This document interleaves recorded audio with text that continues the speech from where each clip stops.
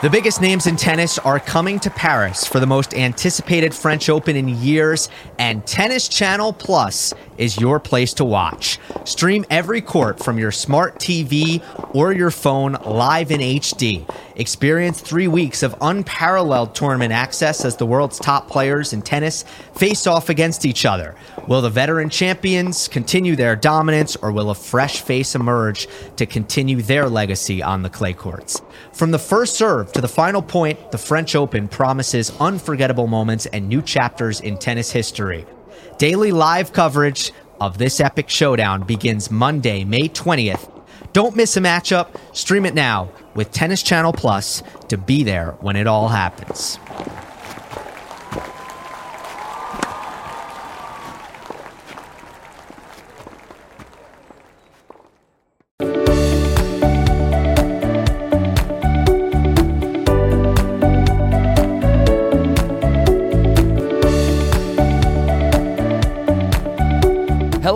Hello, and welcome back into another episode of Believe in the ATP Tour. I'm your host, Jacob Sersosimo, and right now and today you are listening on the Believe Network.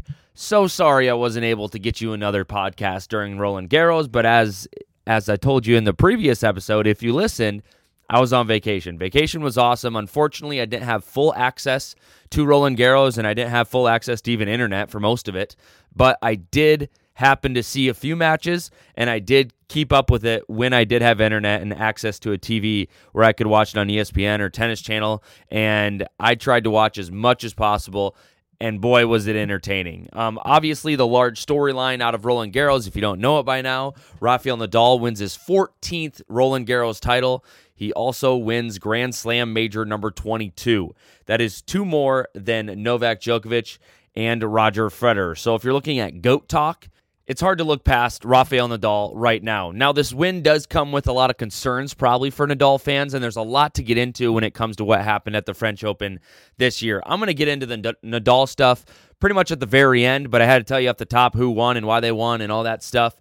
But this tournament, a lot of ups and downs. If you listen to my previous episode and you also even saw the bracket or heard anything about the bracket, you know that the bracket was pretty lopsided. In the top half, as Carlos Alcaraz, Zverev, Djokovic, and Nadal, that was a quarterfinals. Then in the bottom half, it was Ruud, and they had Tsitsipas in the bottom half, Daniil Medvedev, Rublev, those guys, Marin Cilic in the bottom half. So this was very a top-heavy bracket. Now, there were some surprises early on in this tournament, and one of the biggest surprises of all, I think, was right off the bat, you got a guy that I expected to make a pretty good run here, although he is a grass court player, he is a hard court player, but Denis Shapovalov loses in the first round to Holger Rune. Now, Rune had a great tournament. He had the best tournament of his life. He played out of his mind. He played so good, solid tennis throughout this entire tournament. Actually has never won a Grand Slam match before Roland Garros, comes into Roland Garros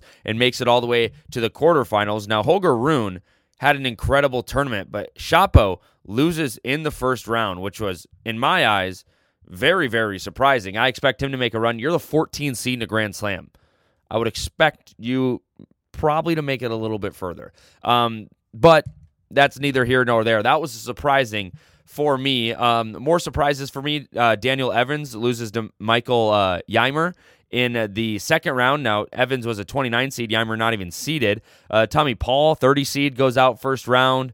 It was just a weird tournament, and everyone knew, I knew it was going to be a weird tournament off the bat just because how the bracket lined up, but I didn't know, these upsets were going to be coming so early and things like that. But when you're looking at a tournament like this, you're looking at Roland Garros, you look at the King of Clay, you look at the number 1 seed, when you're looking at Novak Djokovic and Rafael Nadal, and you're pretty much expecting them to do what they do best, and that is to make it far. And really, that's the storyline of this tournament. I mean, Holger Rune obviously makes a great run into the quarters. He actually beats Stefanos Tsitsipas, who was my choice to win this tournament. So obviously that didn't go as planned, but Rune ends up playing past Tsitsipas, end up playing Casper Ruud, who makes it to the final. But let's stay on the bottom half of this. Casper Ruud makes it to the final. He beats Rune. He beats Hubie Hurkacz. He beats Lorenzo Sonego.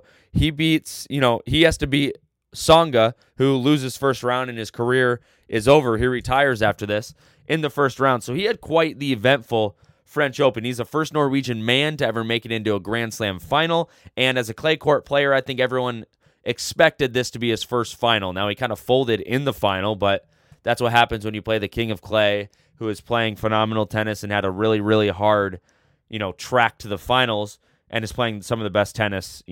He's played such good tennis. I wouldn't say of his career, but he's playing phenomenal tennis right now, especially coming off the early success he had here in 2022. Holger Rune to the quarters. Also in the quarters, it's Andrei Rublev is playing Marin Cilic. Marin Cilic has a great tournament. He goes on to beat Daniil Medvedev, the 2 seed, in 3 sets. Now, Medvedev, not necessarily a grass court player, so it's not like this is a shocking win. But when Marin Cilic plays really well, he is so on, and I think that's what people really started to see at this tournament. You kind of forget about Cilic, but he's the number 20 seed in this tournament, and I think when people watched him at this tournament, you really realize when Marin Cilic is playing really well, it is really, really hard to beat him. Now, he does lose in the semifinals to Casper Ruud on the bottom side of this bracket, and he actually beats Medvedev and then beats Rublev in 5 sets, and then goes on to lose to Casper Ruud in 4 sets, but he had too many unforced errors. This is one of the matches I watched, was Ruud and Marin Cilic, and there was just way too many unforced errors, way too many errors from Marin Cilic, but I think he would have had a good run in the finals with Rafael Nadal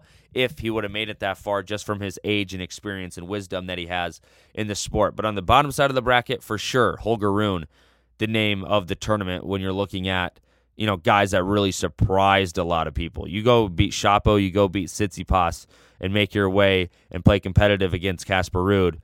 That's pretty impressive. So hats off to Holger Rune. I think a lot of people are excited about what he can do moving forward. I'm definitely excited about what he can do moving forward. And with that win, he actually moves to number 21 in the world. So this is a guy last year we were talking about, he was worried about his ranking, and he couldn't crack the rankings, and he was really trying to. And then he comes into this tournament and does this in his first Grand Slam, winning a match. Boom, number 21 in the world. So really good for him moving forward, and happy to see that he did that well. You already know Casper Ruud made it to the finals. That was pretty much the name and the pretty much what happened in the bottom side of the bracket. Top side of the bracket, oh my. Carlos Alcaraz has a great tournament, as you would expect. He plays Sebastian Korda. I really thought Korda would give him more of a push for his money. He plays him, I believe, in the 3rd round. Washes Korda 6-4, 6-4, 6-2. Goes on to beat Karen Khachanov, the Russian, in 6-1, 6-4, 6-4. Goes on to play Alexander Zverev. Now, this is a rematch of the final in Madrid, where Carlos Alcaraz actually wins the Masters 1000 and beats Alexander Zverev. So I thought maybe this could be a rematch of that, but I really think the exhaustion really, catches up to Alcaraz. I really do, because Zverev also playing really, really good tennis, but not enough to beat Alexander Zverev. Zverev is playing some of the best tennis of his career at this tournament, beats Alcaraz in 4 sets. If this would have went 5, it really would have been anybody's match, but Alexander Zverev, he prevails. He makes it to the semifinals. But then you look at the top side of the bracket, the top side of the top side of the bracket. Incredible matches here. 5-set winner Nadal beats Felix Auger-Aliassime. If you remember, FAA's coach is Tony Nadal. So that, Uncle Tony, the longtime coach of Rafael Nadal, had all the success with him. And I don't believe Uncle Tony sat in anybody's suite or in anybody's box during this match. But Felix Auger-Aliassime, just not enough to beat Rafael Nadal. Nadal wins in 5 sets, makes it on to the final. I thought that Diego Schwartzman would give Novak Djokovic before the quarters in the 4th round a little bit more run for his money. Djokovic wins in 4 sets, and we move on into the quarterfinal that everybody was dreaming that they would get, and they did. Rafael Nadal beats Novak Djokovic in 4 sets. An incredible match, an incredible battle, but it just, especially what happened last year with Novak beating Nadal, and I just didn't think that Nadal was, going to be beat this time. As good as Djokovic is, he hasn't played a lot of tennis this year, and Nadal is too good. Nadal moves on in 4 sets, wins the 4th set in a tiebreaker, and he is on to the semifinals against Alexander Zverev. Now, Zverev, this is a big story, actually, and you'll probably hear me talk about this as we go into the grass court season, but Zverev actually gets hurt in this match. Nadal wins the 1st set in a tiebreaker, in the second set tiebreaker, Zverev rolls his ankle pretty gnarly. It was pretty bad, actually. I'm not saying he would have won this match, but Zverev was playing very competitive tennis against Nadal, and it definitely would have wore him out a lot more for the final. But nope, he gets hurt. Alexander Zverev is forced to retire. Who knows what his future looked like? This was a legit injury. This isn't like a tweak my ankle, I don't want to be worse later. This was a legit injury. He went on a wheelchair. He went on crutches. He literally couldn't put any weight on it. So he did an update on social media, and it looks like doctors still looking at it. We're not quite sure what exactly is going on. But nevertheless, not a great injury for Alexander Zverev, which moves Rafael Nadal into the final. Now, Nadal definitely had the tougher path into the final. Plays a 5-setter against FAA, plays Novak Djokovic, and then plays Alexander Zverev. 3 guys that are playing great tennis right now. But it's Rafael Nadal on Philippe Chatrier in a French Open final. What do you expect? I told someone before this French Open final, in order for Casper Ruud to win this final, he has to play lights out perfect for the entire match, and something has to go a little bit wrong for Rafael Nadal, but it does not. Nadal wins in straight sets, dominates Casper Ruud, wins his 14th Roland Garros, and wins his 22nd Grand Slam title. It is absurd how well and how consistent he has played so well on that stage in Grand Slams, and especially at Roland Garros. With 14 wins at Roland Garros, he ties how many Grand Slams that Pete Sampras won in total, and he's won that many at Roland Garros. A phenomenal feat and great for the sport of tennis, I think. Puts him at top of the GOAT talk, of the GOAT conversation, but it's definitely interesting when you get into it. Now we get into what's next for Rafael Nadal. If you remember correctly, before 2022 actually started, he had a foot surgery, and through Australian Open, he talked about that being a little bit bothersome, especially after the Aussie Open. After he won Aussie Open, he kind of went on a spree and went like 22-1 or something with his match records. He did talk about how his foot's bothering him and how it could be a challenge. And he was very, very, very open about it at the French Open. He even said multiple times, who knows, this could be my last French Open. He was very vocal about how his foot is really bothering him. He even said prior to the finals, I would sacrifice losing tomorrow if I just got a new foot. So he has had a lot of challenge with injuries throughout his career, and people have counted him out, and he's still come back. But for him to be visibly in this much pain and not doing so well, I think surprised a lot of people and opens eyes that he could be done real soon. He talks about just being happy off of the court and in his everyday life. And this is, I think, concerning for a lot of fans of tennis, and not only fans of tennis, but Rafael Nadal fans in general. Now, do I think he's done? No, but I think it could be sooner than a lot of people expected. That could be a couple years from now. He's already 36 years old. He just turned 36 during the French. So who knows what's next for Rafael Nadal. He said he got a pretty much pain-numbing shot in his foot prior to the finals. So I wouldn't be surprised if he backed out of Wimbledon. Now, I think a lot of people want to see him go for the calendar Grand Slam, but I don't know if he can play with that pain. I obviously don't know what his pain threshold is and what exactly he's playing through, but the way he talked about it at the French, he was very open that this could be his last French Open, which is very big words for him to say, especially what the French Open has meant to him and how well he's played there. And he calls it pretty much a home away from home and a home for him. So very shocking to hear him talk that way about what's going on with his foot. But that is real, and that is what's happening with Rafael Nadal. My takeaways from the French Open. There's a lot of them, but I'm just going to start with something real simple. Novak Djokovic, I think, is back to his form.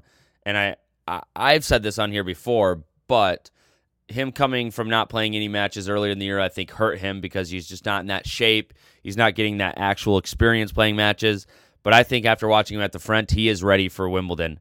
And I think he could be very dangerous when he plays at Wimbledon later on in this month.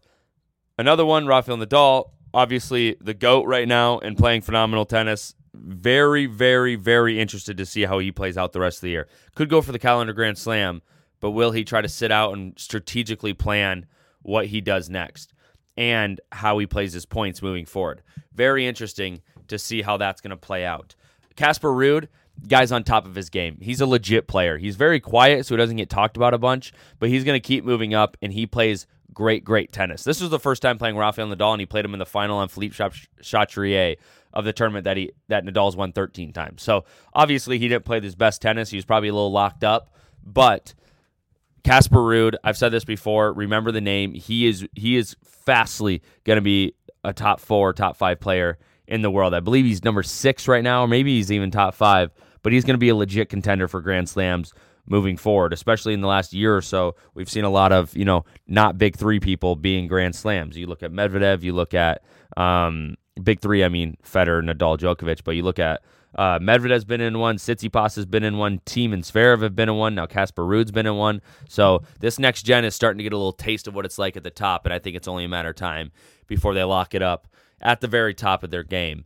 Holger Rune, another name to remember. He's playing great tennis, and he had a great showing here, showing that he can play at the biggest level. Alexander Zverev playing great at the top level again, very worrisome with his ankle.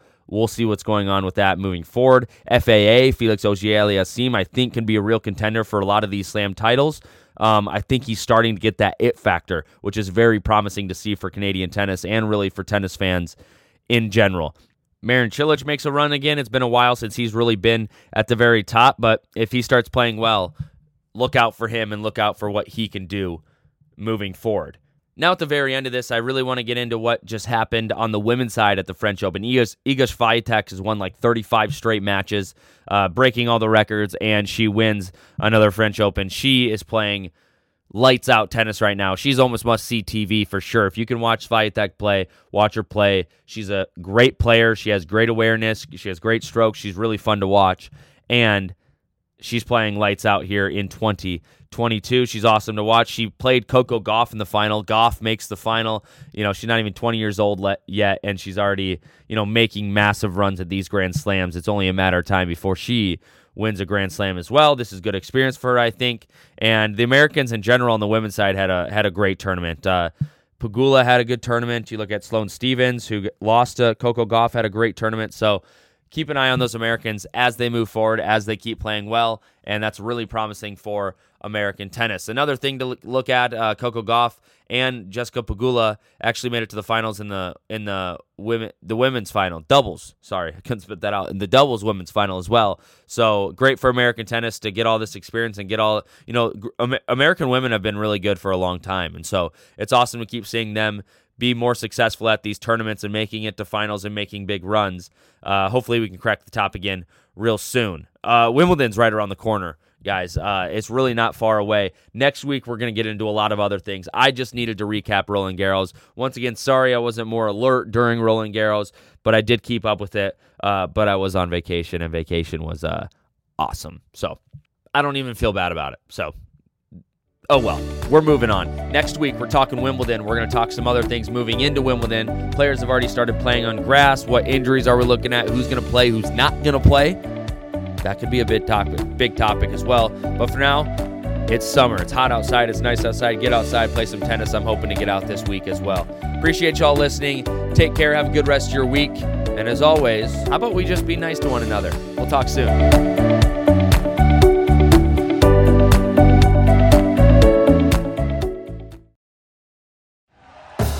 Thank you for listening to Believe. You can show support to your host by subscribing to the show and giving us a 5-star rating on your preferred platform. Check us out at Believe.com and search for BLEAV on YouTube.